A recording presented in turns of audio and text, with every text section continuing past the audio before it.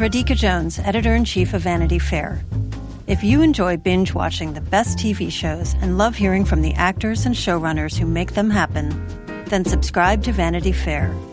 Our Hollywood reporters take you behind the scenes of the year's most anticipated projects, the industry's biggest moves, and the hardest-fought awards races. From The Crown to The Real Housewives, we've got the inside scoop. As a special thank you to our still-watching audience, we're offering 15% off a yearly digital subscription to Vanity Fair. Visit vanityfair.com today and use promo code POD15. That's vanityfair.com, promo code POD15 for 15% off a yearly digital subscription to everything you want.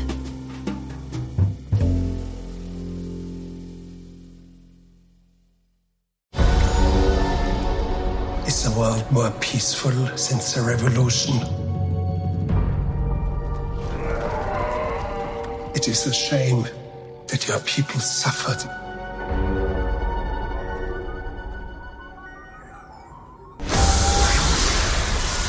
But bounty hunting is a complicated profession.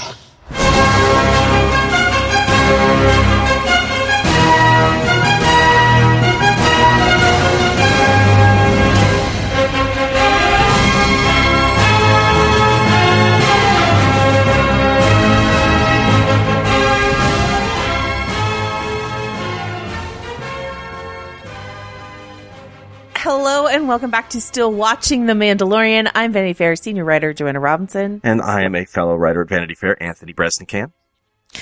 We are here to talk about Chapter 3 of The Mandalorian, subtitled The Sin. The Sin. Very Roman Catholic, I think. As a boy who went to 12 years of Catholic school, I was like, ooh, The Sin. This sounds heavy. we can talk at the end what we think the titular sin is. But we're going to talk about the episode. We're going to run down the episode. We're going to read an email that we got from you guys. If you are listening to this podcast, you can email us stillwatchingpod@gmail.com. Any questions, comments, or corrections or concerns you have about our discussion. Also theories. Let's hear some theories about what's coming next. I'd like to hear. Yeah, because we don't know. Yeah.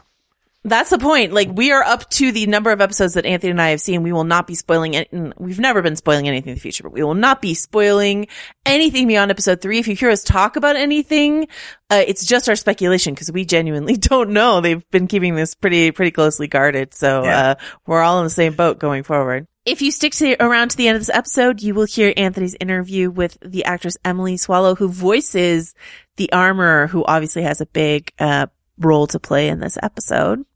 Yeah, and does she voice it? Does she also play it? I'm really interested in that, like what her performance is like. We know Pedro is playing the Mandalorian a lot of the time, but he also there are credited stand-ins, so sometimes it's not. It's obviously sometimes it's a stuntman too, but I'm really curious to hear what goes into the performance in this dark, flame-filled room. Where Emily Swallow brings to life the armorer. Is it time to drop our code names for the child? You know, we were using these code names as a way of people being able to communicate about it over social media without spoiling that there's a baby Yoda. We were calling him Green Moses was a good one. And, Shamrock Shake. Some people online are calling him Pistachio. I mean, what do you think? When Jon Favreau put out a piece of concept art showing Baby Yoda, I feel like that was just like, okay, everybody can talk about Baby Yoda now. Yeah, Jon Favreau tweeted it. The official Star Wars account has tweeted some images. So, like, I feel like gloves are off. Hopefully you're not listening to this, but my apologies to UK listeners and other listeners. I know Disney Plus won't be there until March of next year. I'm sorry that you can't enjoy Baby Yoda along with the rest of us. That is a disappointment, I'm sure. But, hopefully they're not listening to this and we will be here for them in podcast form when they finally get the episodes of The Mandalorian.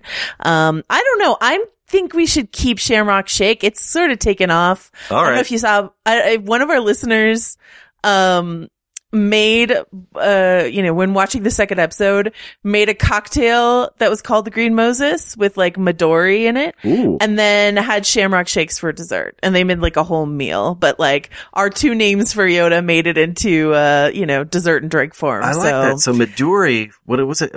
We'll have to find the user.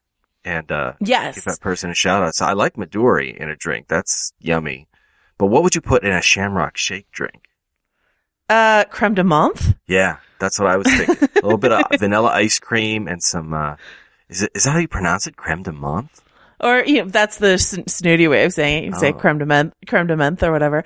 My grandma used to make Cream de menthe.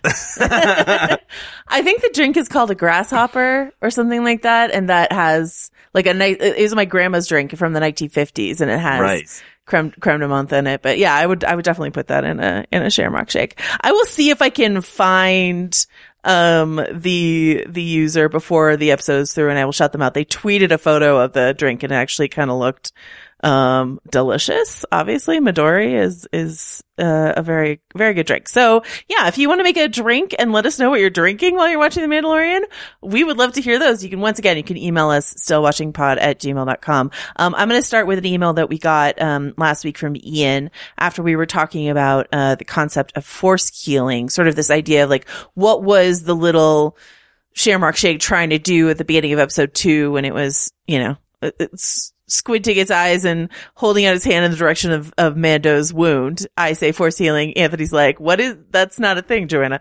But it is apparently, that it's something from Expanded Universe. Also, I found the user. Director Bennick. Zen Kenobi. 5 days ago, we had The Mandalorian watch party tonight. I made this cocktail called the Green Moses to celebrate. It is ugly, delicious. Green Moses recipe. 1.5 ounces of Midori, 1 ounce coconut rum, 1 ounce pineapple juice, 0.5 ounces of lemon juice. Sounds very vacation-y. Yeah, trip to the beach. Love it. Well, very sandy locations where we've been so far. Trip to the ocean dunes of Karnak or something like that. Anyway. All right. Sorry to derail. Excellent. No. Thank you for finding that. So if you want to make your own drinks and tweet at us, you can find us individually on Twitter. You can email us. All right. So Ian wrote in last week, "Hey guys, love the podcast. On the question of force healing, I think you're right that it hasn't yet been shown in new canon, although prevalent in almost every Star Wars video game. Obviously, there are examples in new canon of force abilities showing up that weren't previously shown on screen, like Luke projecting himself in The Last Jedi. Interestingly, I think there are also examples of new abilities being introduced in other sources of canon, and especially in the animated shows that later make their way into the films. For example, in Rebels, Kanan was ejected into space and pulled himself back in using the Force, much the same way that Leia would later do so in The Last Jedi. The Force connection between Rey and Kylo Ren was also foreshadowed somewhat in Rebels with Ezra and Maul's connection, as well as how Ezra communicated with Yoda. My hunch is that introducing Force healing in The Mandalorian may be a Lucasfilm prepping the audiences for a similar display in The Rise of Skywalker. Purely speculation, obviously, but that is immediately where my mind went. Anyway, keep up the great work, and I've eagerly devoured each episode so far. Look forward to the rest. Ian. Thank you, Ian. Thanks, Ian. Good letter. Great letter. Can you take a second, Anthony, to let our listeners know who might not know the difference between canon, what is canon, what is legends, and what happened there when Lucasfilm sort of consolidated its storytelling? Yeah, when Lucasfilm decided in 2012 to be sold off to Disney and that new projects would be developed, new film and TV shows. We had something, a little break in how things, had been progressing to that point, where there were a lot of novels and particularly books, I would say. Everything that was like on screen seems to be, decidedly canon. But there were so many books and so many that go back years and years and years. I mean, to early Lando books and things like the first Star Wars novel, Splinter of the Mind's Eye, which came out even before, Empire Strikes Back, or, I'm a little fuzzy on exactly the timeline there, but it was like Splinter of the Mind's Eye was Luke and Leia ending up on a planet called Mimban, which we ended up seeing in Solo, a Star Wars story. That's the Mud World. And they have a confrontation with Vader. It's kind of like a pre-Dagobah, right? And so you have all this storytelling that people consumed and really loved. The Timothy Zahn trilogy, for instance, which came out after all the original trilogy had played out, and this was like the first big Star Wars storytelling movement of the 1990s. People love those books. They love Thrawn. And yet yet all that storytelling kind of got not erased, like your books didn't disappear from the shelf. It's just that Lucasfilm said those aren't official stories. So if you're saying this happened and therefore we can't actually explore it in film, that's not the case. We're erasing all of that, and then people like Dave Filoni would pick and choose specific things that he wanted. Right. People like the screenwriters for Solo, John and Lawrence Kasdan, decided, well, we're gonna pull Mimban back out of this novel Splinter of the Mind's Eye, and we're gonna make that the Mud World where Han Solo goes and has a big battle as an Imperial trooper. And that kind of thing has been happening a lot, where they pull things from what has now become known as legends and made them part of the official storytelling. And in fact, Yoda in Rebels, I believe it was in Rebels, and he may have also said it in the Clone Wars, had this saying of there's always a bit of truth in legends. Yoda said it, and a couple of other characters had said it on Rebels. And that was Dave Filoni's way of saying, if you want to believe, we'll pull some of these things from the legends back into we'll recanonize them. And that's been happening a lot. You see it happening with Thrawn. And so if they're going back and mining this material and saying, here's some cool stuff that let's put that back into the official storytelling. So sorry if that's a little bit of a long explanation, but some people may be confused. Like, basically, they just said, we're starting from scratch, but we're also going to maybe pull a couple of those old classic elements back into the official storyline. Basically, they've given themselves the possibility to use almost any and all of it that doesn't contradict the story that they're already doing. Exactly. But also freed themselves from the shackles of being beholden to all this EU storytelling that's been, going on for decades. And I wrote about this a little before The Mandalorian came out. Folks can find this story over on VanityFair.com. And I explored why they used IG-11 instead of IG-88. Why they created The Mandalorian instead of just saying, let's pull Boba Fett out of the Sarlacc and have another story with him. It's because there were existing storylines for a lot of the classic recognizable characters. And they didn't want to erase those. They didn't want to say, no, that didn't happen. Yeah. This is what happened, because people did have an investment in it. And the writers and creators who made those things way back when also had an investment. So they were just like, we're going to use something that looks similar, has a similar function, but we're going to give it a new personality and a new story. Right. So as we try to explain, to people who might need some help, what's going on in The Mandalorian, using Anthony's encyclopedic knowledge of stuff, we might reference legend stuff. Obviously canon is only canon, but legends can help us inform at least what material they're looking at as they're making this story. And so I used some of that when I was talking about Mandalorian culture in an earlier episode. That's like legends stuff. But what happened to Mandalore, the Purge, the fall of Mandalore, all of that stuff, there's some of that in the animated shows we talked about. That's canon, but I think that there's, they're creating their own story here about what happened, and we will find out. We found out a few more points of data this week. So anyway, that's canon versus legends, if you were curious. The story group at Lucasfilm sort of is the keeper of all of this lore. And I do want to let people know, we have an interview with the director of this episode, Deborah Chow. So if you stick around to the end of the episode, you will hear Anthony talking to Deborah Chow. Hi, I'm Lale Arakoglu, host of Women Who Travel. Each story from our guests and listeners is totally unique and utterly personal. We love hearing about your first impressions when visiting someplace new. My first trip to the Patagonia region was on the Argentine side.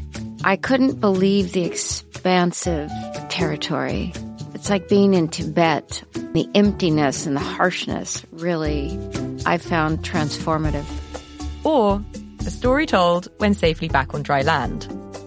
Things happened every single day. I ran out of gas on a jet ski in the middle of the ocean. And I was like, what if a sea creature comes to eat me?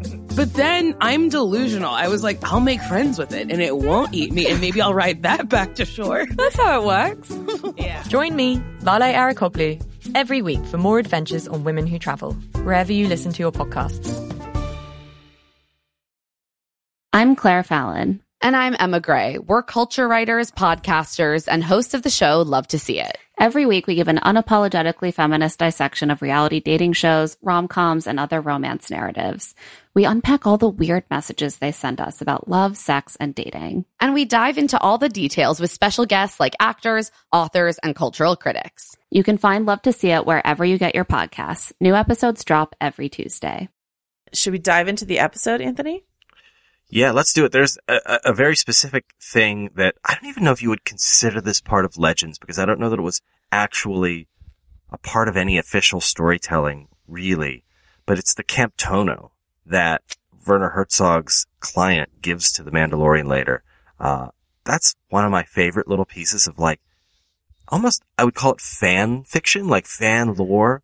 Something that fans focused on, fixated on, and based on literally like less than a second of footage from The Empire Strikes Back. And now it's part of official Star Wars storytelling. Okay, so we'll get to that. We'll get to that about, it comes through about like halfway through our recap. So let's begin with when we last left The Mandalorian. For now, we are exactly, when we last left The Mandalorian, he was speeding away for one planet, which is definitely not Tatooine. I've been told by many people. Anthony was right. I was deeply wrong. Not that I was sure. I was just question mark. And Anthony's like, no, but it definitely is not. It's listed under the, character Kuiil under his, sort of character data from Lucasfilm. It says which planet he's on. It is not Tatooine. So, but you know, they were, once again, like Anthony said, they're trying to like invoke these familiar things. So invoke Tatooine with the moisture farming and the Jawas of episode 2, but not mess with Tatooine, right? Apparently it's called Arvala 7. Exactly. So I'm guessing that's the name of somebody's best friend from high school. Kim Arvala, congratulations. You now have a planet name. Kim Arvala, man. Remember 1997? Great times. So when the episode starts, it's, I believe the first shot is the Mandalorian sort of like coming out of, like a hyperdrive. Like it's sort of that one of those classic like, yeah, sort of back into normal speed, out of ludicrous and plaid back into normal speed. And we get this shot that like I wrote down in my notes when we watched it as, this is what happens when I let my cat roam around my car when I take her to the vet. The baby's just on the loose in the spaceship, out of the crib, roaming around, messing with things. And then what happens, Anthony? The baby takes the knob off of the hyperdrive, switch. And, you know, Mando's kind of irritated with this. But, you know, again, it's like a little game of fetch. There's a bit, I know we call him Baby Yoda. He's kind of like Puppy Yoda in a way, too. Oh, like, I actually think he's more of a cat, but maybe. Kitten, that's the ears, I think. Yeah. For sure. And I'm a cat person, so, but also like the long nap that happened in episode 2. Mm-hmm. And like not being helpful, maybe exactly when Mando needed, like, not reliably helpful. Yeah, you're right. There's definitely more of a cat thing. That's a cat. The dog would be there for you. The cat's like, I'm napping now. Sorry, I can't help you. So, I was thinking like the playful, you're right, but you know, you're right. The cat would bat that little knob from the, hyperdrive right under the couch. Right under the cat, right under the carbon freeze. Like, great. Like when the cat just knocks your mug off the counter while making eye contact with you and you're like, great stuff. Anyway, so it's a deeply cute moment. We should talk about the way in which the Shamrock Shake has exploded on social media now that people feel free to post images. It's been a Yoda fest on my Twitter feed. I don't know about yours, Anthony. It has. I mean, a little bit of cute overload here because, it's like, cuteness in Star Wars doesn't always work because you think back to like the Ewoks and how people rebelled against the Ewoks because what are these cute little teddy bear creatures in my Star Wars? This isn't cool. And, I think this is a case of where weirdly everybody seems to like it. Like when was the last time that happened on any front? When did everybody like anything? Yeah. I feel like we've all rallied around Baby Yoda and, it's like the light we need to get us through the end of this decade. Just cling to Baby Yoda. I just haven't seen any dissent on Baby Yoda sucks. And so good job. Like most Star Wars people they just rebel against cuteness, and or not most, but some. There's just a contingent who just always wanted to be more metal than it ever was. And Baby Yoda somehow just seems to have warmed everybody's hearts. Like, it has ended hostilities around the world. People have laid down arms. Gargamel issued a statement saying he apologizes to the Smurfs for tormenting them, that he was wrong about trying to turn them into gold. And like, I just expect every villain to go, oh, Baby Yoda, that's going to be the resolution of the Rise of Skywalker. It's like the Emperor is going to have the good guys on the ropes, force lightning them to death, and then suddenly somebody's going to like activate a hologram of Baby Yoda, and he's going to be like, oh man. Or just like hold up Baby Yoda like Simba or something like that. Yeah, what have I done? There is beauty in this world. Yeah. It's like the Martha. Your mom's name is Martha too? Yes. That classic bit of storytelling. Yeah, just classic. Iconic. Yeah, I mean, BB-8 works pretty well, I think, on people, the cuteness of BB-8. That's true, yeah. And the cuteness of the Porgs, but I do think that this is the next level. Even Porgs had its haters, though. Oh, for sure. And there was also a dark side to Porgs, like when Chewie's roasting a Porg. There's like, they're cute, but also, let's eat these things. It's funny because I don't know if you remember that Patton Oswalt bit where he's talking about the prequels and he's talking about, that thing you liked. Well, what if it was like a little kid, like talking about Darth Vader and Anakin and stuff like that? And the joke of that is like, you don't want that. You don't want to see that. Mm-hmm. But this is very much like, hey, you all love Yoda. What if Yoda was a little kid and super cute? And it is working on everyone. So I'm not mad about it at all. So the other thing we see on the ship is we get a little hologram of Greef Karga being like, Mando, take the bounty directly to, the client. Do not stop. Do not, pass go, like go directly there. And, he says, I don't know. He says something like, I don't know if he wants to eat him or like hang him on a wall, but like take him in that, directly. And so we get this scene between Werner Herzog, Dr. Pershing, poor abused Dr. Pershing is back, and the Mandalorian. And this, I think, is when your favorite prop appears. He gets paid. He gets, his Camptono of Beskar steel, which is this white, sort of computerized drum that you enter a code and it opens up and there's the sweet, sweet, delicious Mandalorian metal inside. And, the Camptono is a new word for it. That term actually comes from, I guess, a viral video of a little kid talking about ice cream, and she makes up the word Camptono to talk about ice cream. Now keep the ice cream thing in the back of your mind, a little brain freeze floating around back there, because okay, this is going to seem like we go very, very deep into the tall grass. And like, in Empire Strikes Back, there's a scene where Lando is trying to get Leia and Chewie off of Cloud City after Han is frozen. There's panic at this disco. The Empire has shown up, and is openly, taking over, changing the deal on Lando. Lando's got to get out. And one of the valiant citizens of Cloud City sprints past him. Man in a kind of a orange jumpsuit, has what looks a little bit like Morris Day and the Time hair. He's carrying a big white drum that is, we now know in the year 2019 is a Camptono. And this did not become a phenomenon until like the DVD era and the freeze frame possibility, because this guy literally goes by in a blink. But when you could suddenly freeze this movie and watch it frame by frame, people were like, who is this pot-bellied man carrying what is apparently a commercial ice cream maker from the late 1970s?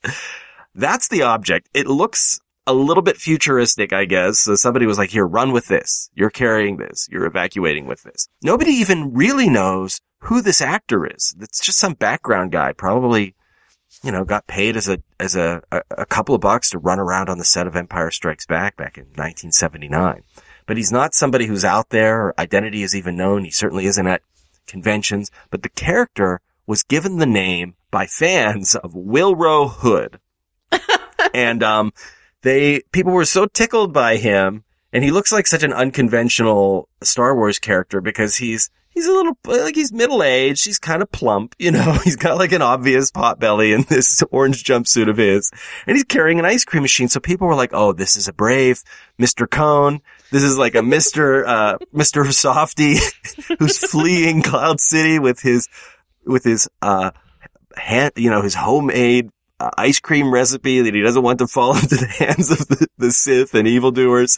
And so people just were making up these crazy theories, and Star Wars, which apparently had some time on its hands in the late 2000s, decided to make him canon. So they put out like a trading card. I think he was in like a trading card game that this guy's name was Willrow Hood, and they upped his cred a little bit by saying he was not like a fleeing ice cream dispenser, but he was that he had this object was contained some rebel refueling information, so that would have been valuable military information that he didn't want to fall into the Empire's hands, that apparently like Cloud City had been supplying to Bana gas to the rebels. So like we don't want to give them any info about who we're communicating with, so we're going to destroy this or escape with it.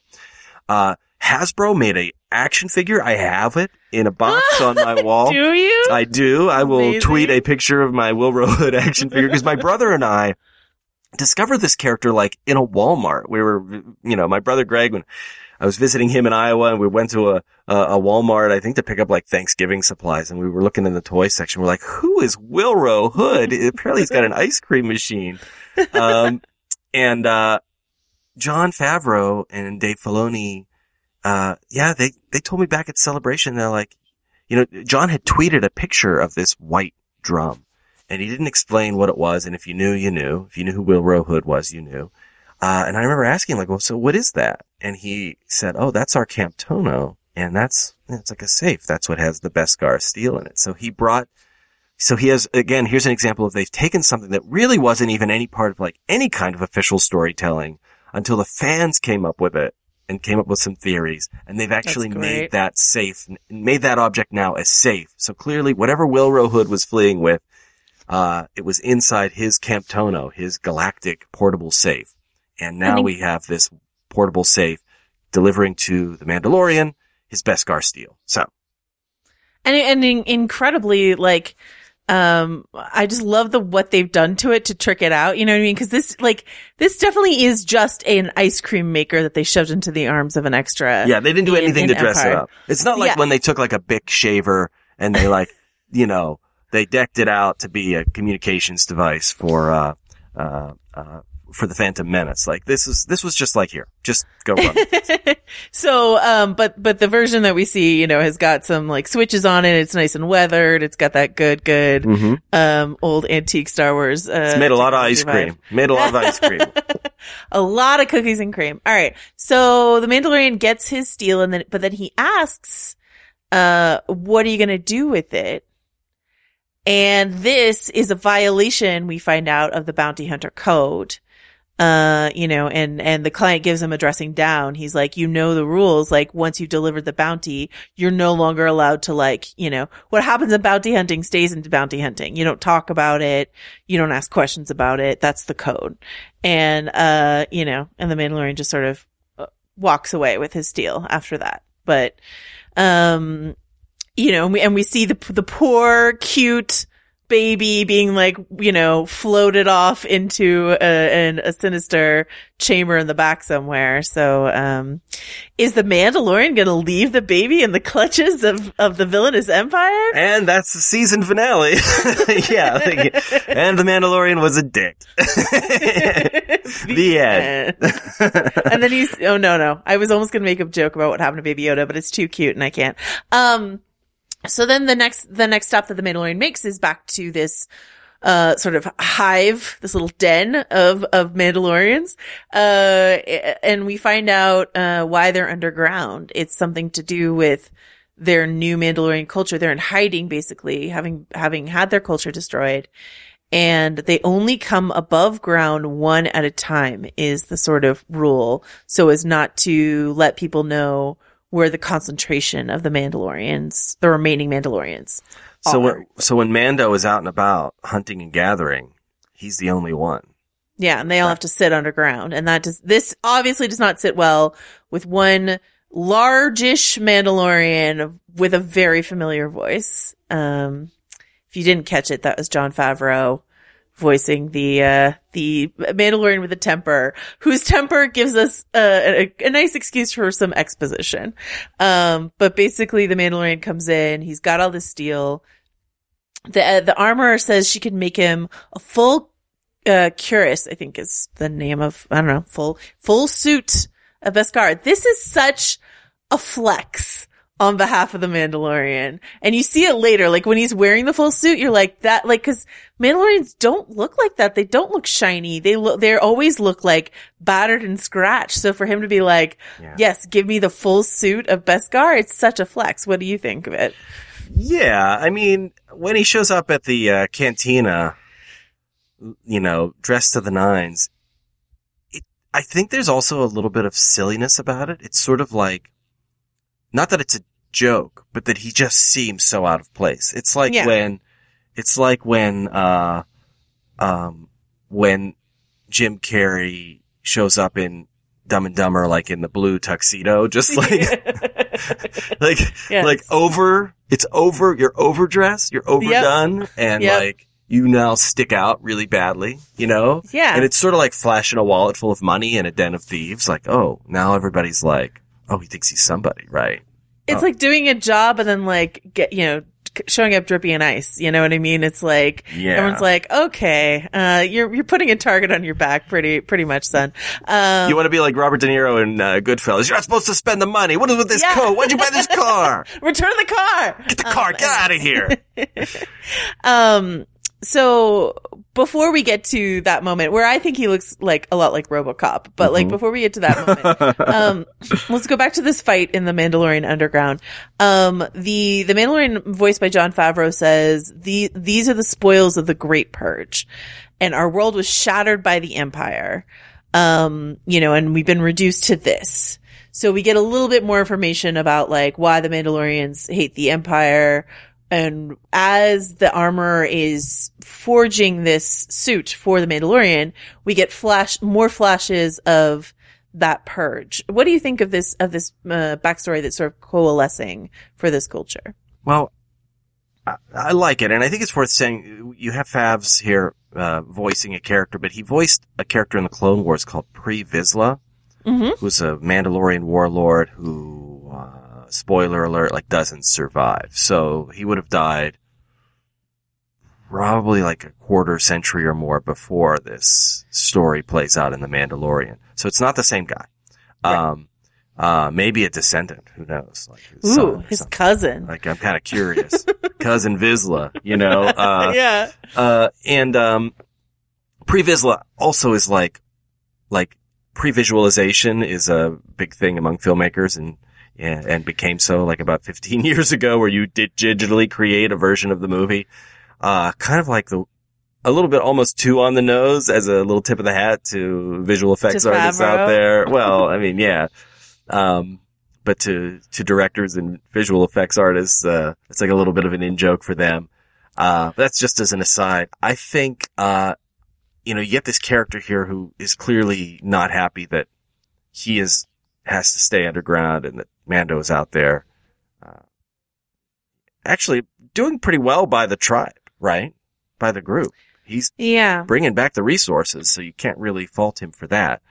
But then, I think there's obviously, it's good to create a little bit of tension here, and I like the idea of this proud class that has been destroyed, and a proud culture that's been destroyed. And I think our previous episode, I said the Mandalorians are kind of like, they dress differently, but they exist in the same time as everybody else, but they like to keep to themselves, that they're a bit like maybe Amish or Mennonite, but warrior versions of that. And now, this part kind of reminded me a bit of like Native Americans, a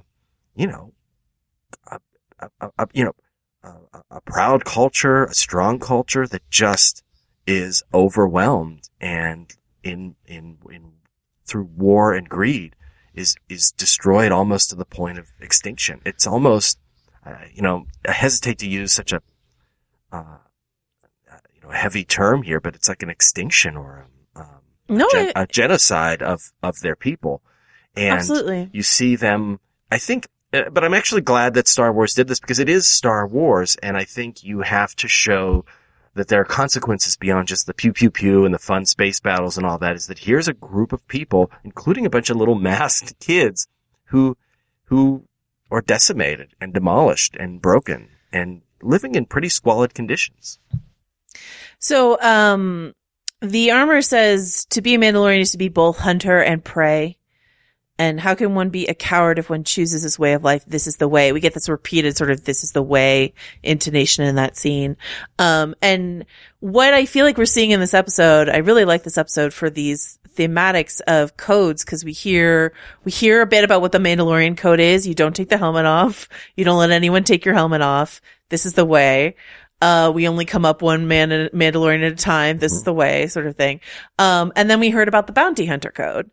And so this idea that the Mandalorian is at a place, I think, where he's in conflict. And the reason why they keep talking about the foundlings are the future. Like, we do everything for the foundlings. The Mandalorian culture, a lot of it is founded on these children who are abandoned, who are brought into the Mandalorian culture and raised as Mandalorian. Like Jango Fett, adopted Mandalorianism, but wasn't, born on Mandalore.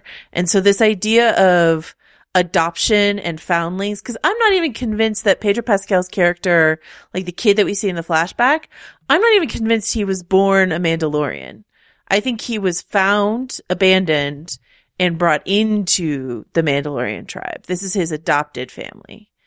And so this idea of protection of lost children seems to be really hammered into the Mandalorian culture. Correct me if any of this sounds wrong to you. And so the bounty hunter code mandates that he turns over this small thing to the client and not ask any questions. That's the bounty hunter code. But the Mandalorian code seems to say, no, you should be protecting this child. So what do you do as a Mandalorian out in the world when your two codes come into conflict? I love this. You told me you were going here before we began recording, this idea of conflicting codes and believing two things and the dissonance that creates inside your head, inside your helmet of, what you believe, what's your personal code, what you owe to your culture and your society. And that's always what the gunslinger stands for, right? Is this personal integrity, but also standing up for what's right in his or her culture. And, you get this here. You can read it in the face mask and the performance, the physical performance that Pedro Pascal gives. There's a tension and a coiled quality to the Mandalorian. He's not sure he's doing the right thing. Also by, we're maybe getting a little bit ahead here, but he has a choice to make about what to do with Baby Yoda, whether to leave him or not, whether to break that code. And that means breaking a promise to his tribe too. Well, yeah, which code to break, right? You know what I mean? Right. Sort of. Mm-hmm. But yeah, and then it puts his tribe at risk. He wasn't trying to put them at risk, but it does put them at risk, because they rush to help him. Can I read you a favorite crackpot theory of mine that comes from, a listener, Kat? So it's about if Pedro's character was not born a Mandalorian, then do we have any context clues as to who he might be? I mean, he might just be a Mandalorian. When they talk about the Great Purge, we get flashbacks to him seemingly on the run. Would there be Mandalorians who didn't wear, armor? Cause his parents are running around without armor on. So does that look Mandalorian to you? What do you think about that, Anthony? Well, I mean, you don't always have to wear armor. We've certainly seen on Rebels, Mandalorian characters take their armor off. We saw that in the Clone Wars. So I think it's it's possible they were not. I mean, not everybody can be a warrior, even in Right.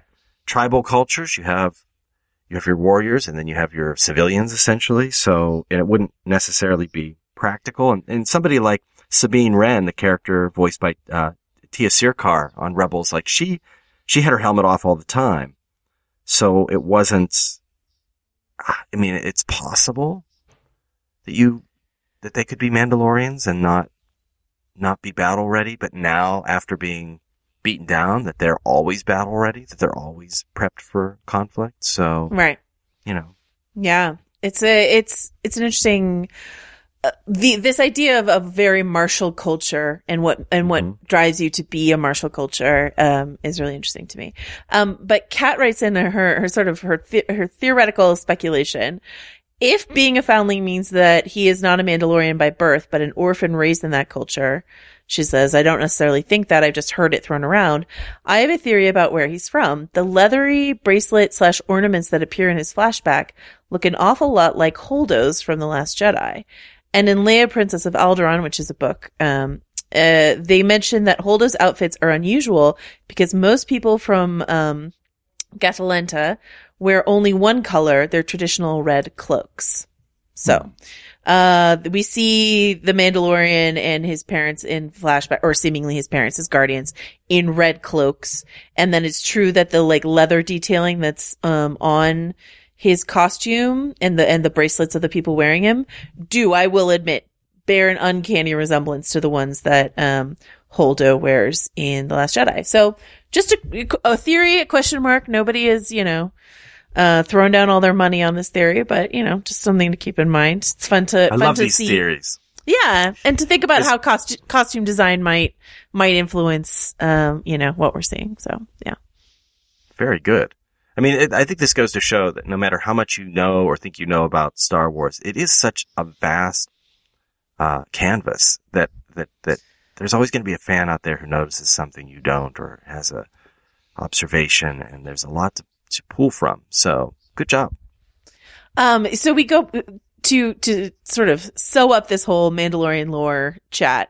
The armor, when she's making his armor, brings up this topic of a signet again. We've heard it before. We hear it again. And this idea, my understanding now, I think of a signet, we talked about it a little before, is sort of like the Mandalorian culture. They have these houses, right? You head of houses, very much like on Game of Thrones. And so I think the signet is sort of like, what will your house, your sigil be, basically. And he says he got the Beskar because he defeated a Mudhorn, but he does not want the Mudhorn signet as his signet because, the baby helped him do that, and, he feels conflicted about that. So she gives him these little weapons, these little whistling birds, instead, which he blows before the episode's over, by the way. So, so much for there's more whistling birds where that came from, right? I hope so. But yeah, so is there anything else you want to say about sort of the info dump of Mandalorian culture we get in this sequence? Well, do we feel that this season is going to end with him getting a signet that looks like a Yoda? I mean, that's what I was thinking, but it seems like a very silly looking signet, a Baby Yoda signet. You know what I mean? I have like a cookie cutter Yoda that I think. Yeah. You can stamp that into some Beskar. Maybe there's like a really cool stylized way to do it. You know what I mean? Like, like a half circle for the head and then sort of like, I don't know, triangles, but like I don't know. I'm envisioning something in my head that could look cool, but I think it needs to be like stylized. It can't be like cute. It can't be like Hello Kitty. Yeah.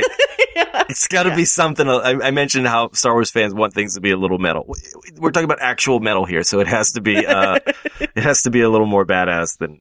It can't just be like I said. Oh, cute little Baby Yoda is your signet. Great. Yeah. No, you'd be kicked out of the hive.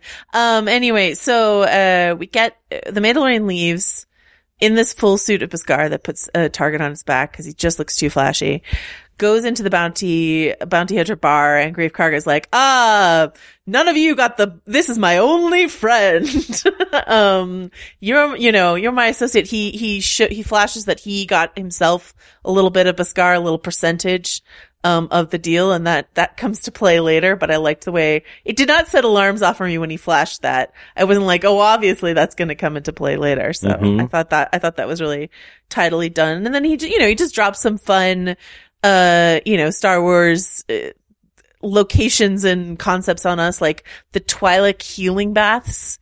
Is that something that you're aware of in canon or legends? It sounds very evocative to me. Do I sound derelict if I say I have not?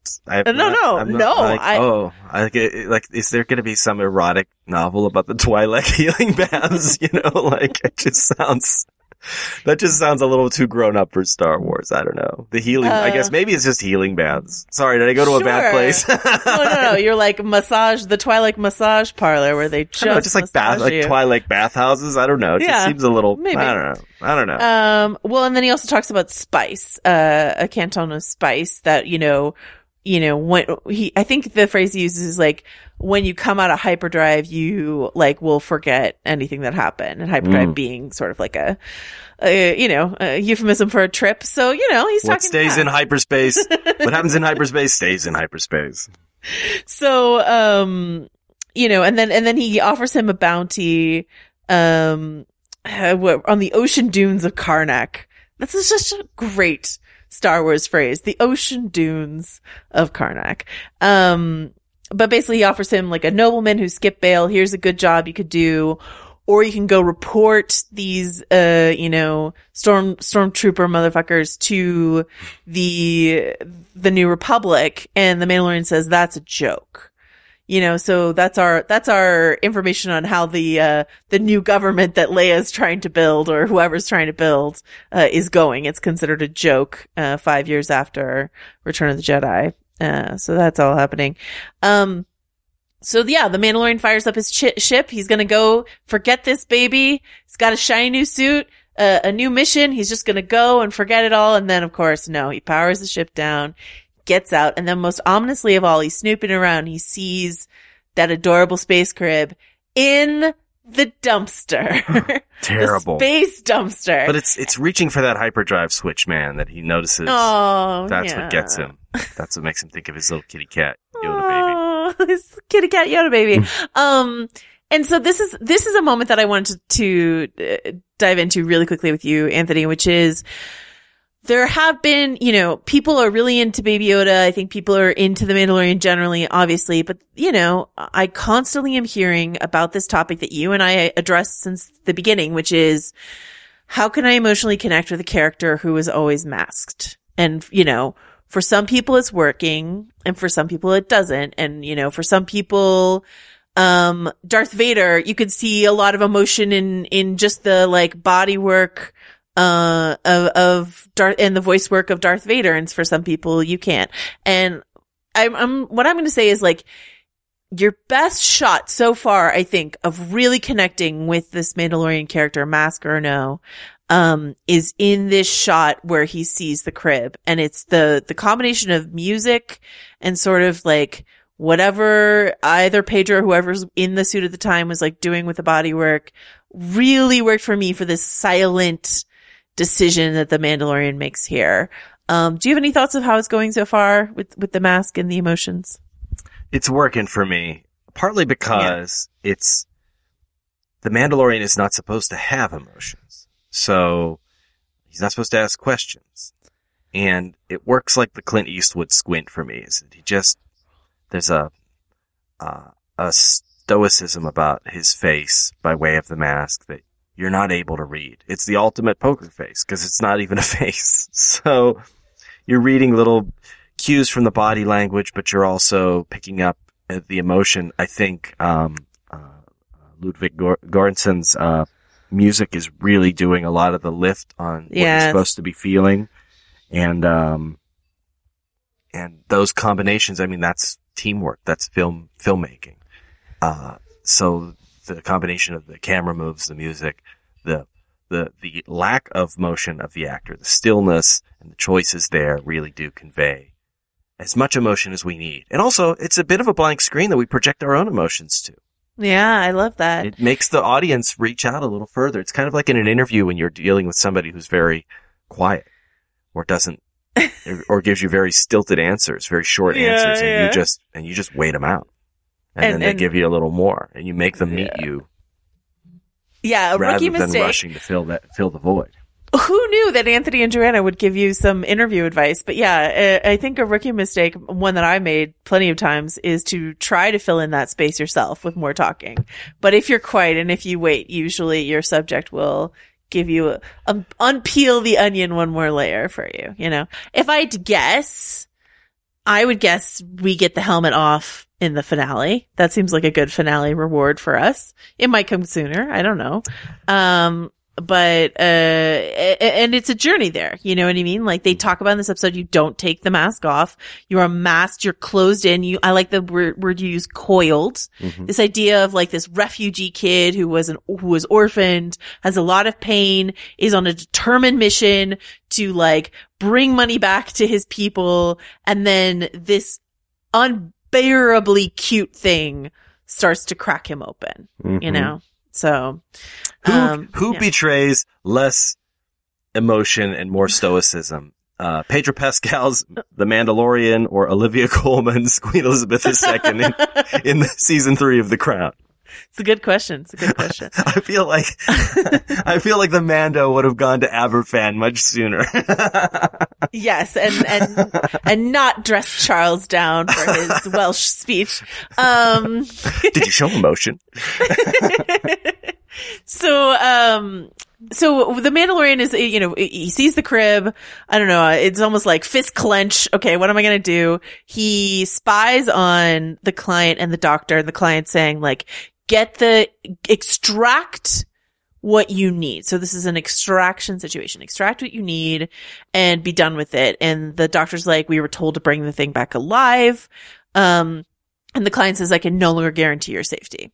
So this is the conflict we've already seen. We see a little bit of, more of it a few minutes later because the Mandalorian comes in, just, you know, blows everyone out of the water to get to the baby, gets to the baby. It's in this contraption.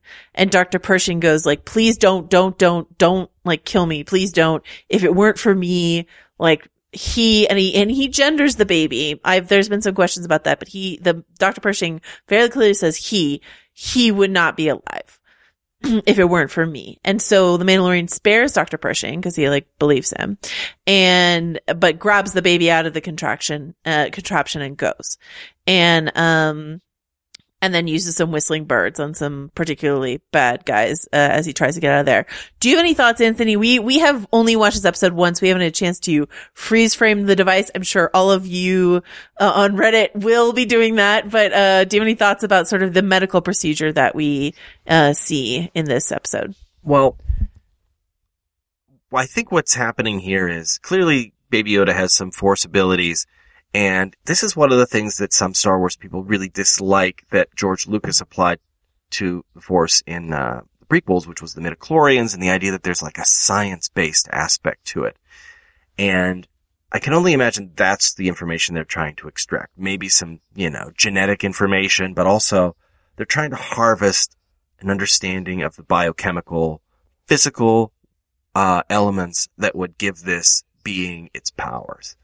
And that to me is I like it in this show because that's like the betrayal of the spiritual side of the Force, where there's like an intuitive understanding and a connection that you make on almost an otherworldly level. But this is like, we're just gonna crack open this baby and we're gonna and harvest the data. That to me is like a betrayal of everything the Force stands for, but also like a legitimate exploitation of it. And it shows bad guys using the Force to their own means.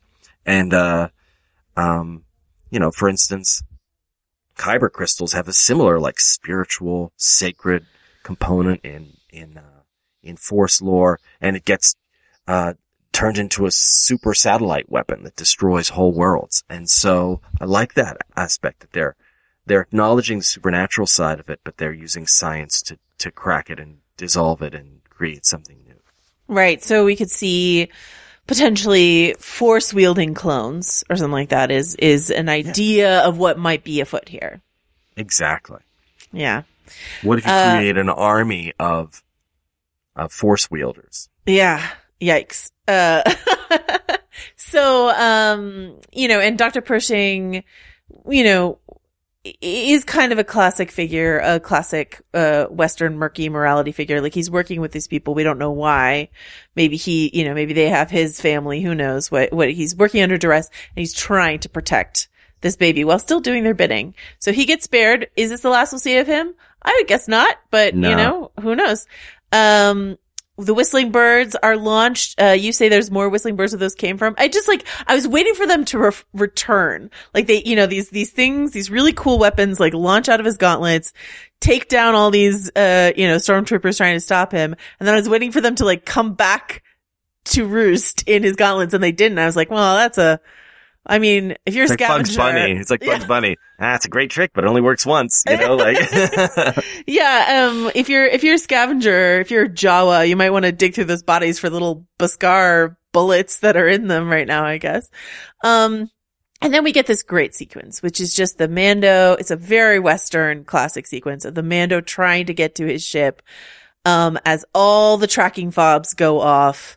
And every bounty hunter, in the world, in the galaxy, it seems, has probably been activated, to go after the Mandalorian, including his pal Grief Karga, who was so nice to him just a few scenes ago, to try to stop him from taking the baby off planet.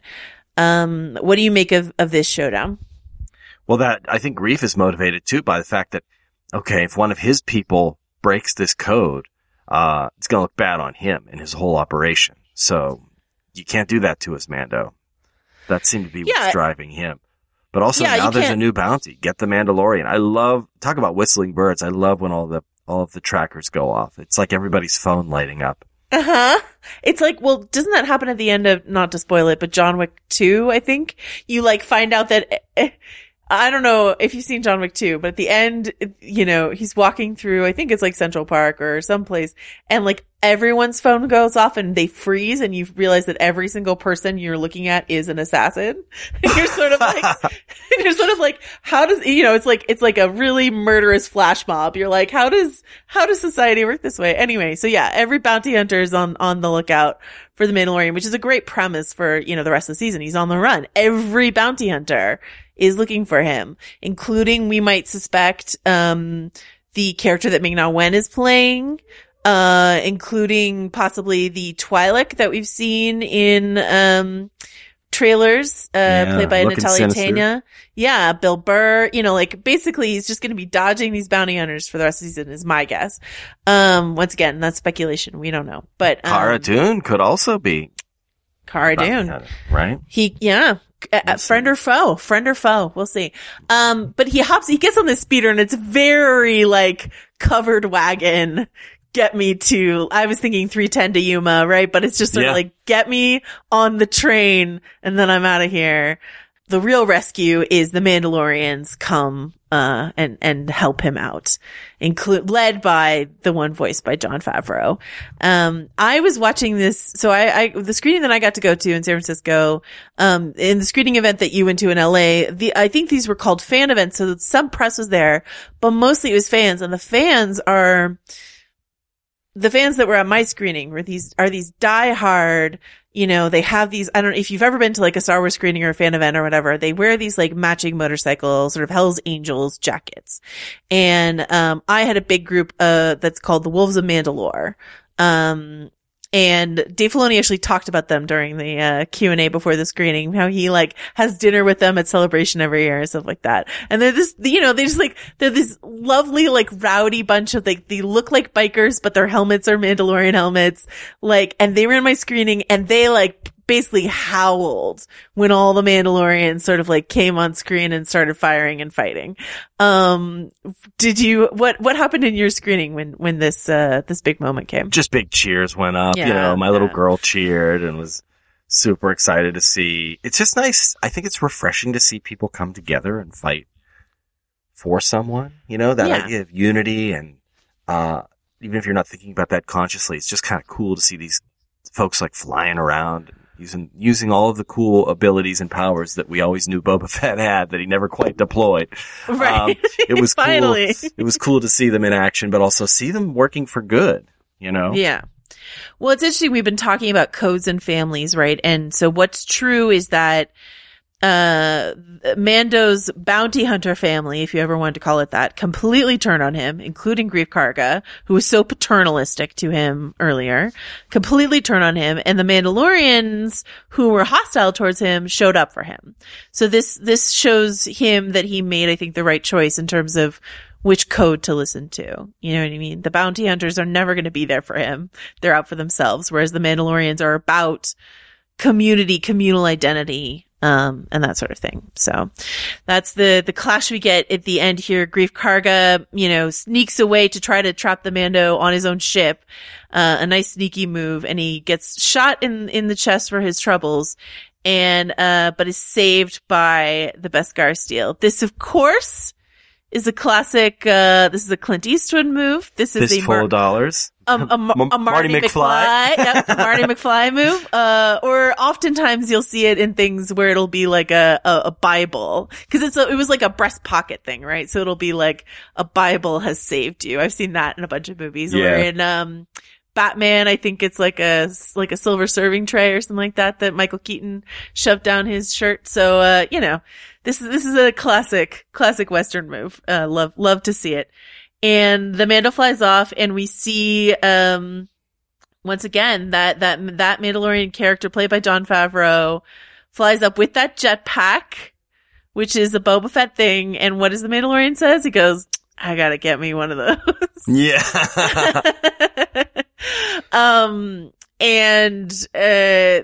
It's a very Iron Man moment for Jon Favreau. That moment right there, right? Like his character that he's voicing, basically he salutes the Mandalorian as he's flying his plane and then sort of zooms off, and it just seems like a very Iron Man move, or Iron Patriot, either one. And basically the Mandalorians, because they expose themselves, will have to find a new place to hunker down and sort of rebuild and regroup.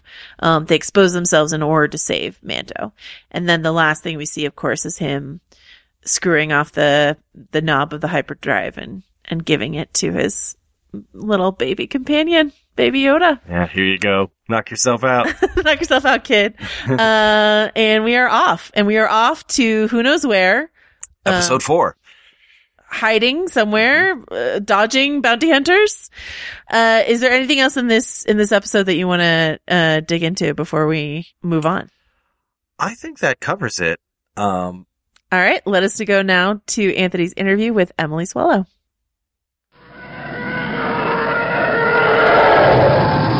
Emily, thank you so much for talking to us today on the Still Watching podcast. My colleague Joanna Robinson and I are having a blast recapping the show and talking about The Mandalorian, and the character of the Armorer is so interesting to us.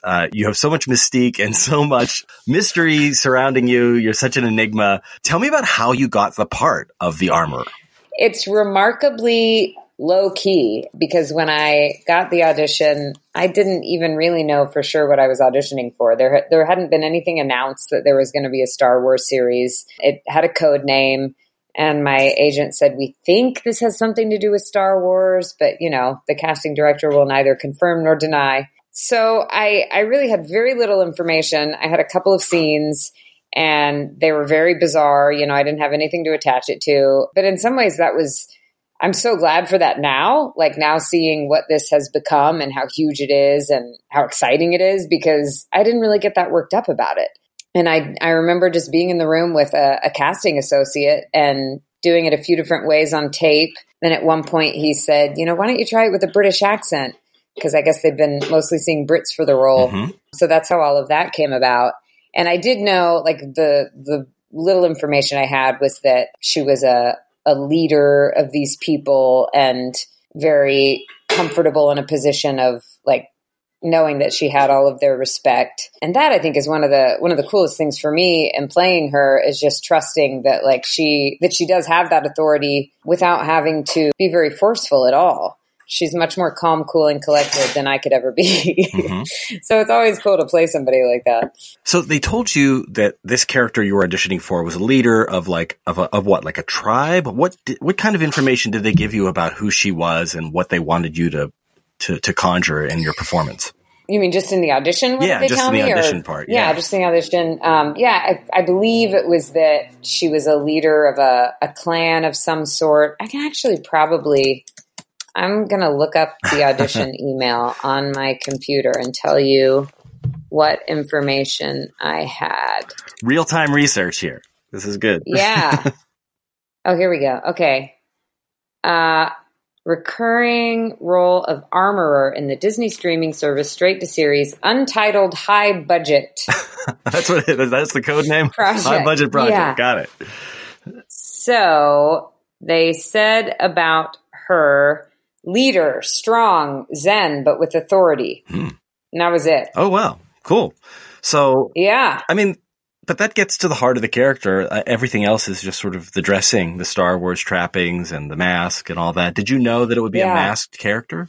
I did. Okay. They made that clear in the audition in case I was like, no way I'm going to do that.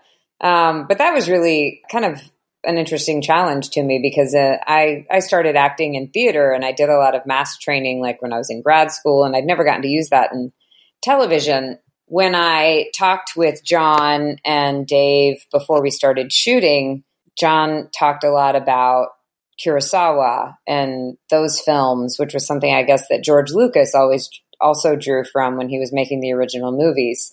And he talked about the samurai and like the simplicity of movement and the efficiency of movement, and kind of that unwavering authority that doesn't have to push too hard. And I think that I love that about her. And I feel like that's what sort of lets us know that she knows a lot more than she's letting on, and she will reveal it in good time. But, no one's going to get any information out of her without her being good and ready. It's interesting that the armorer is considered the leader. Normally, like a blacksmith would just be a trade worker, but that is what the leader of this group does. Did they discuss much about that dynamic and why that's the case? I guess because the armor is such a key part of who a Mandalorian is. Yeah, I think because the Mandalorians were traditionally, the warrior part of their tradition is so important to them. So I think that that's probably one of the reasons that she is held in such esteem.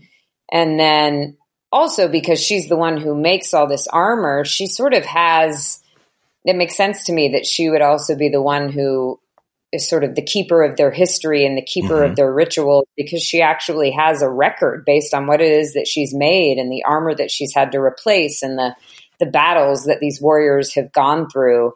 And, when they've come back to her beaten, and when they've come back and we're starting to get to see a little bit of this with Pedro's character, when they've earned their signet and what distinguishes them in battle, whether it's he's so far as a lone ranger. And so he's earning the signet when he's off on his own, but some of them went off to battle together. Some of them have fought.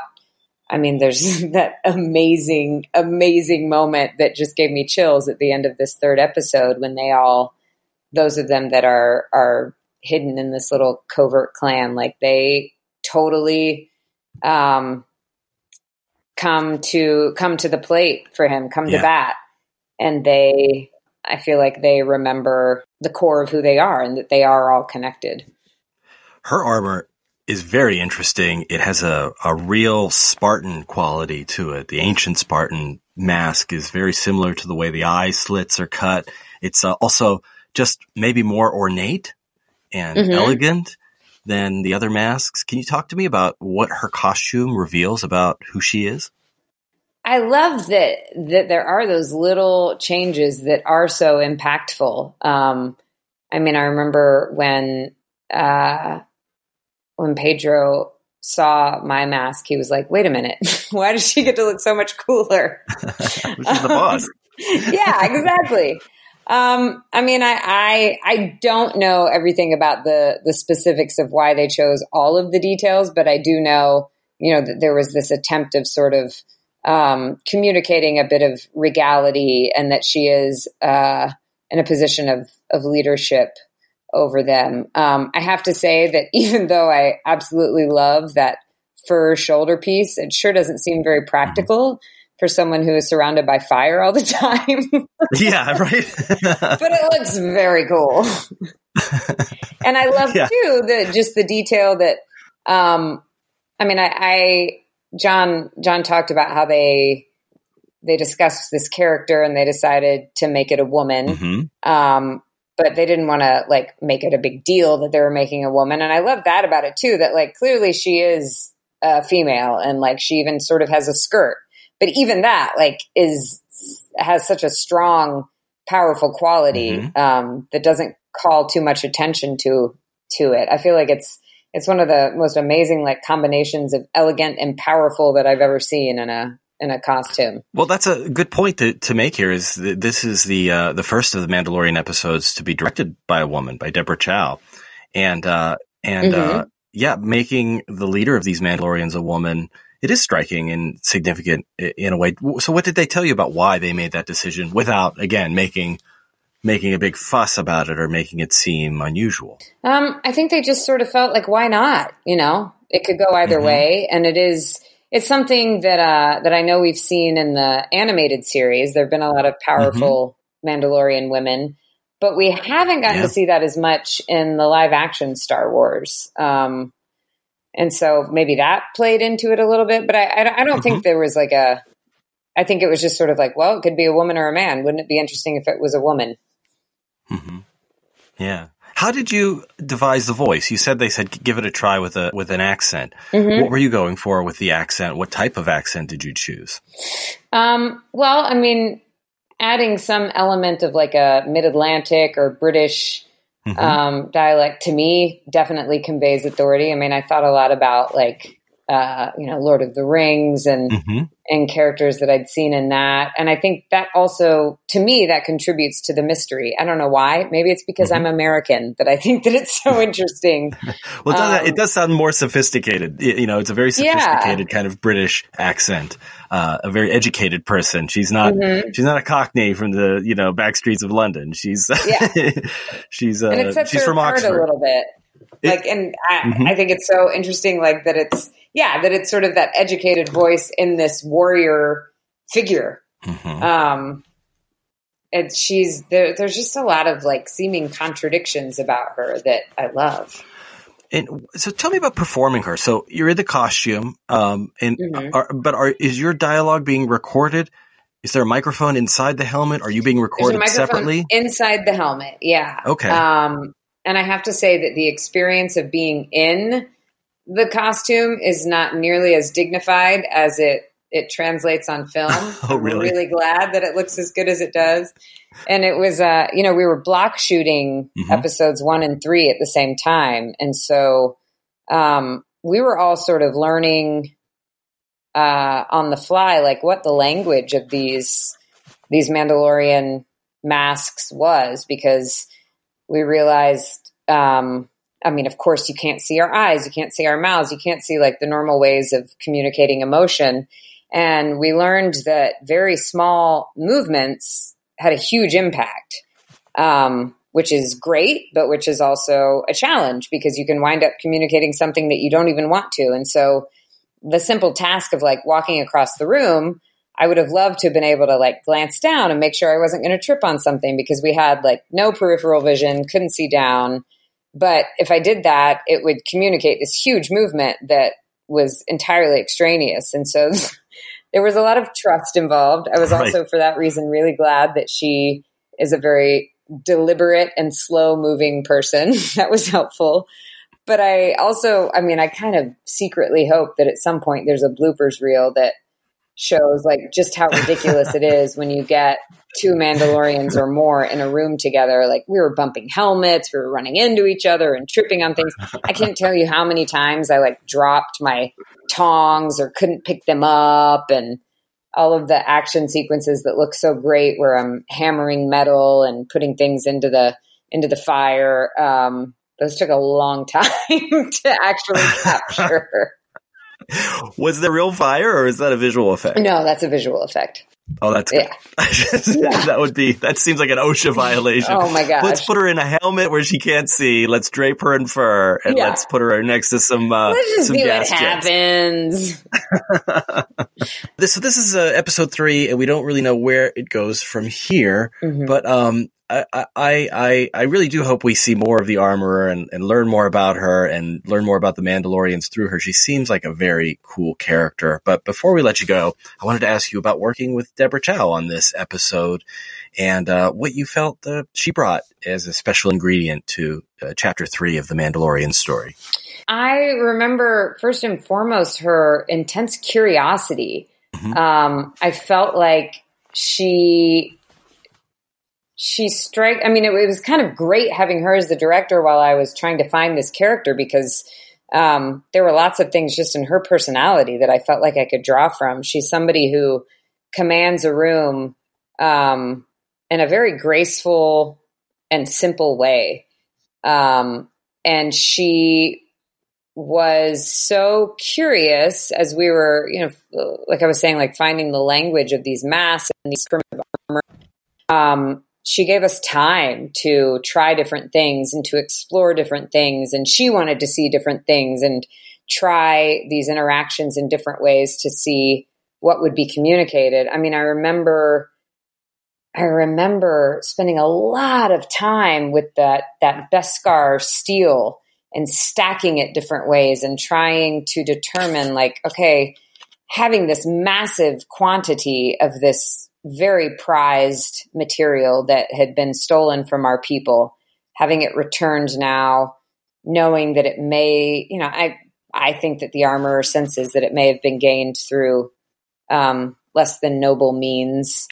Even the way it's stamped is kind of like Nazi gold. Yeah. Or something like that. And that's, they actually evil. Mentioned that. They talked about that a lot. And so trying to determine like how that would be handled, how would she place it? How would she look at it? We spent a lot of time with those little details. Is it your sense that in making this armor, she's purifying it in a way? I think so, because I think that originally it did come from the Mandalorians.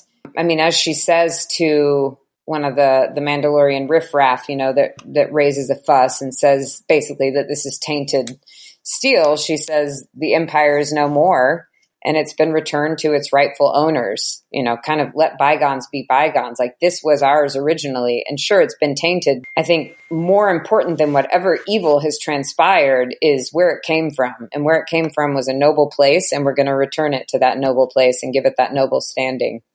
Emily Swallow, thank you so much for talking to us. Thank you. This was really fun.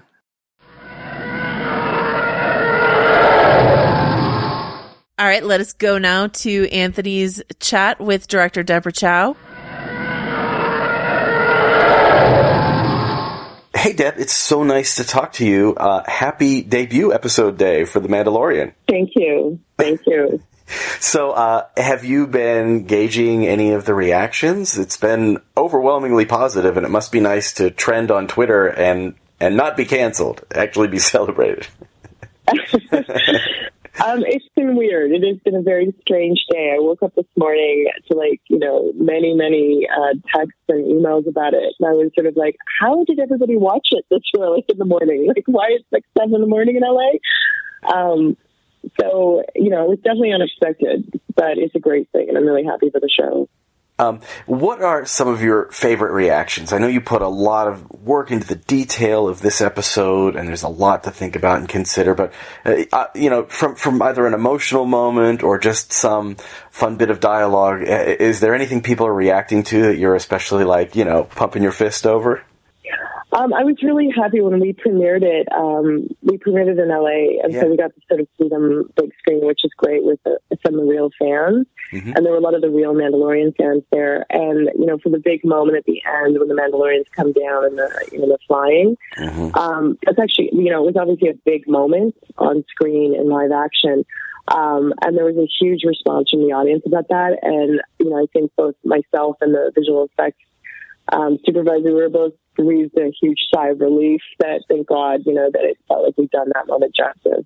Oh, that's good. I was there with my little girl, and We both loved that moment. It was great. I mean, I was happy to not have to invoke the ire of all those Mando fans. They could tell me that I did it wrong. So, you feel the responsibility of trying to get that one right. Yeah. I feel like every filmmaker who comes to Star Wars brings a bit of themselves. They personalize it in some way, even though they're playing in a much bigger sandbox.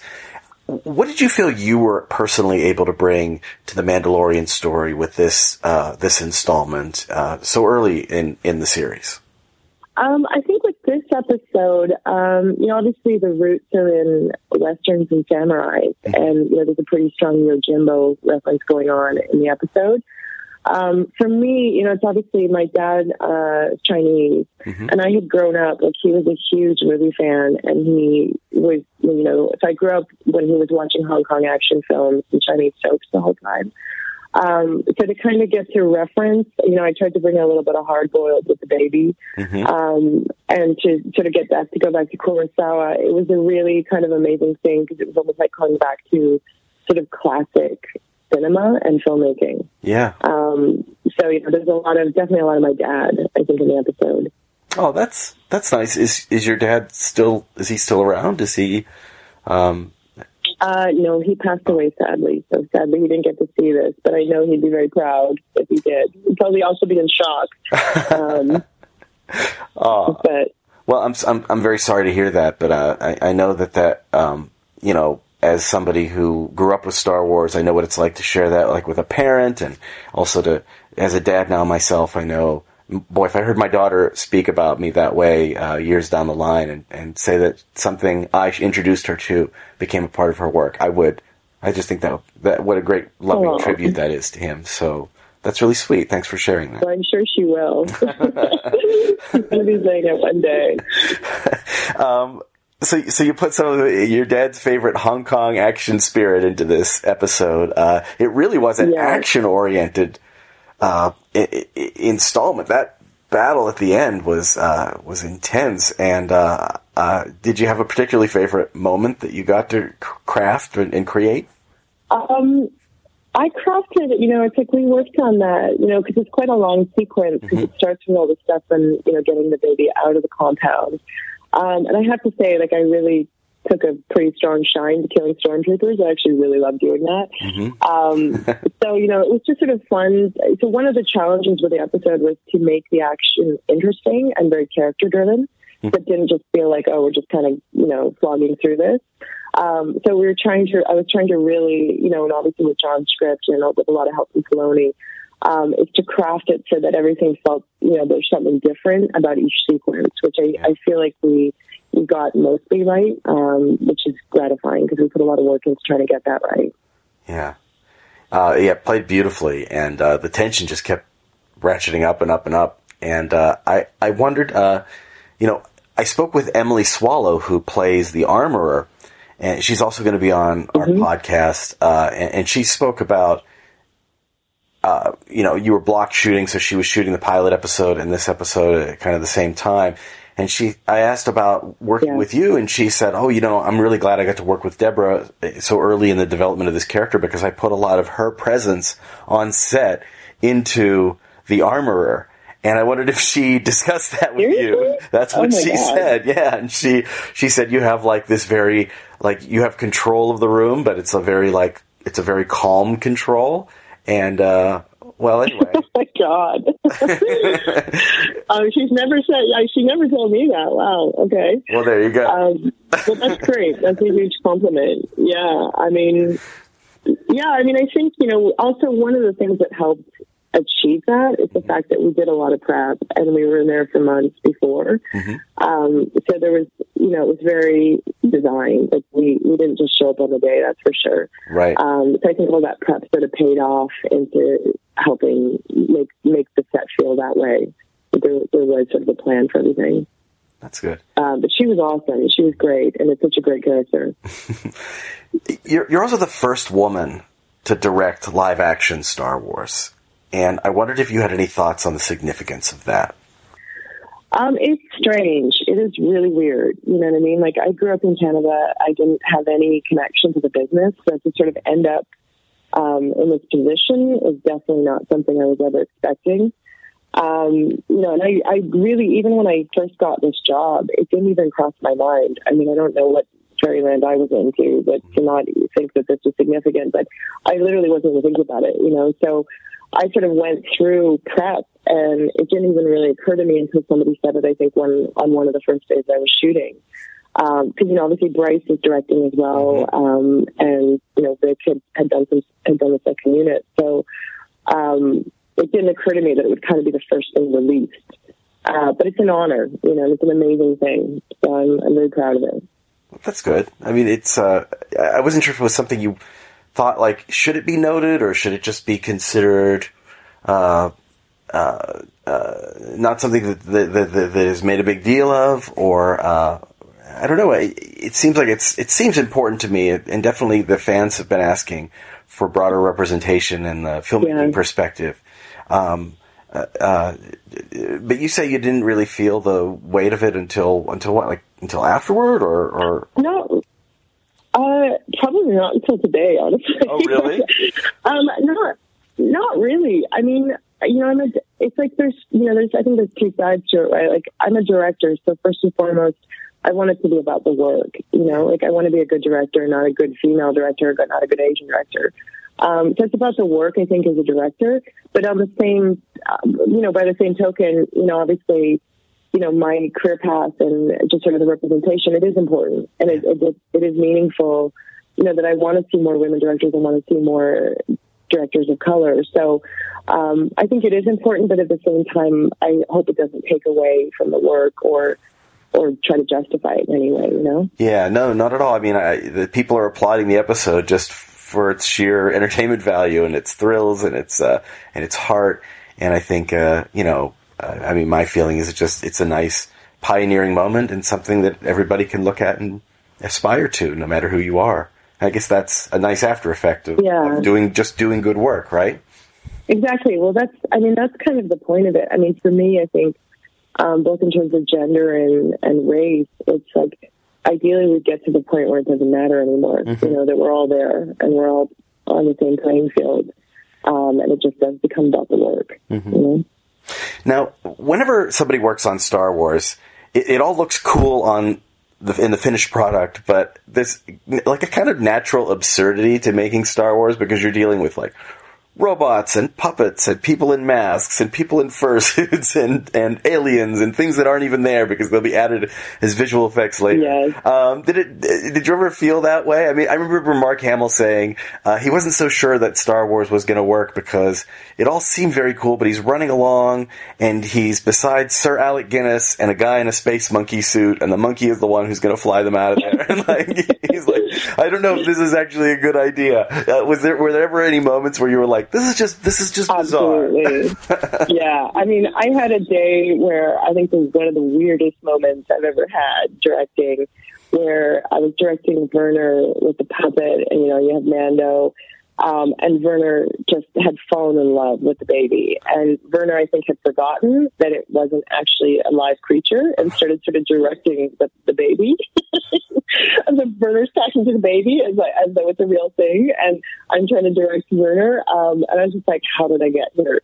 How did my life end up like this? Certainly I had days where I'm like, I'd have the Ugnaught and like other, and Mando in a helmet and a puppet and this and a droid over in the corner. You're just like, oh my God, does anybody have eyes? Like, is there a human face anywhere? But that said, I mean, that's the amazing thing. Like I love genre. Like I come from a fantasy and sci-fi background. Like that's what I genuinely love as a fan. So it's sort of a dream come true. So the weirder the better for me. That sounds great. Tell me about Baby Yoda. I mean, there's a phenomenon around this being. People are obsessed with it. Like I said, my little girl, when we were watching the 3 episodes back to back, every time that thing would appear on screen, she would just grab me and be like, he's so cute, he's so cute. Like, and everybody on the planet seems to be doing that, including Werner Herzog. Yeah. So tell me about your experience with Baby Yoda. And should we call it Baby Yoda? What should we how do we refer to this thing? Well, I will definitely defer to Dave Filoni on that. Okay. I think he said, I mean, you should check with the powers that be on this, but I think that he said it was acceptable because we haven't actually given it another name yet. Right. So it's I think it's okay, but I don't know. I'm definitely not going to be the voice of authority on that question. I know that one's being very, very hotly contested. But what's it like being around this thing? Is it always a puppet? Is it sometimes digital animation? What can you tell me about what it's like seeing it in real life? It was pretty magical. I mean, it was a mixture, so it was puppetry and some visual effects. But the puppeteers were amazing. They're the ones who, it was like working with an actor. You know what I mean? They're the ones who gave it humanity and gave it life. But it was pretty special, and you could feel it on set. You know, it's like when you have everybody from Werner Herzog to even grips and gaffers getting moved by it. Like every time we brought it on set, everybody would just be sort of melting. It felt like, I hope the audience feels the same way that we do. Yeah. But it was pretty magical, you know. And you can actually direct it. You can ask for like certain emotions or expressions, and they can, make that happen. Yeah. I mean, I just worked with it, honestly. I worked with the puppeteers and with visual effects, and I just worked with it as though it was an actor, where it would just be about emotions. I'm not going to try to tell them technically how to do it. That's up for them to, obviously manipulate. But I would just say, it's like we would talk through it, and it would be like, okay, here's the scene. The door opens, and there's a scary thing. So, he's going to shrink back. He feels scared right now. He's going to, look to Mando for comfort. So it just we'd do it that way, where it was really just about following the emotional through line, and then just let them all interpret it. Oh, wow. Well, but really, we just treated it like it was an actor. Sorry to interrupt. We have to wrap. I'll wrap it up. That's all. That's it. I just want to say thank you so much for talking to me on your big day, and congratulations. You have another episode coming down the line, right? So you did 2 episodes. I do. Another one coming. Yeah. Well, I can't wait to see that, and I know everybody knows you're working on the Obi-Wan series, so I hope that's going well. Yeah. And just wish you the best of luck. Thank you so much. I appreciate it. All right, we did it. That's it for episode 3. We are in the dark with the rest of you as the Mando goes off on his next adventure with the baby in tow. Until next time, Anthony, where can people find your work? You can find me on Twitter, at Bresnikan. You can find both of us at VanityFair.com. You can find me on Twitter at Joe Wrote This. And you can find me talking about The Crown, actually, which we referred to a little ways back in this feed in an earlier Still Watching episode, or talking about award season on the Little Gold Men podcast. And until next time, we'll see you in space. Oh, but we have a new catchphrase. Don't we have a new sign off? Oh yeah, you want to try it? Okay, well, let's do the new one. You should say. We have to give a shout out to the person who proposed it. Okay. I got a Twitter message from a listener named David Valadez, and he said, "Yo, Anthony, just finished your second episode of your podcast with Joanna.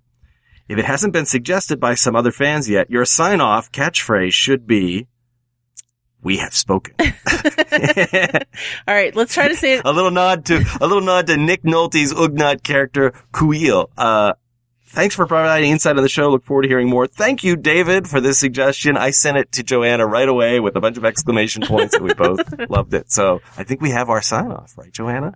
All right, so until next time, we have spoken. We have spoken. All right, well, we have to do it. Wait, one more time. Okay. That's right. One more time with that real Kuiil, almost like arrogant, liking your own Facebook post energy. Great, all right, ready? Yeah.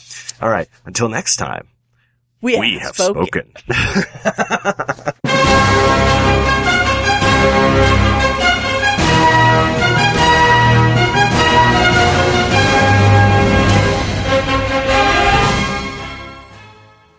Want to stay up to date on the biggest stories in pop culture and entertainment? Then be sure to check out the TMZ podcast. I'm Charlie Cotton from TMZ, the TV show, and every day I'll sit down with a member of our news team to give exclusive breakdowns of the day's most talked about headlines, stories we break, and the stories you care about. So check out the TMZ podcast, Monday through Friday, and the other podcasts from the TMZ audio network like Last Days and TMZ Verified, available on all podcast platforms. Hi, I'm Lale Arakoglu, host of Women Who Travel. Each story from our guests and listeners is totally unique and utterly personal. We love hearing about your first impressions when visiting someplace new.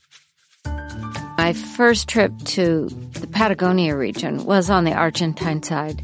I couldn't believe the expansive territory. It's like being in Tibet.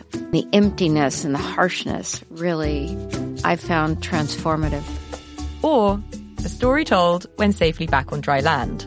You know, things happened every single day. I ran out of gas on a jet ski in the middle of the ocean. And I was like, what if a sea creature comes to eat me? But then I'm delusional. I was like, I'll make friends with it and it won't eat me. And maybe I'll ride that back to shore. That's how it works. Yeah. Join me, Lale Arikoglu, every week for more adventures on Women Who Travel, wherever you listen to your podcasts.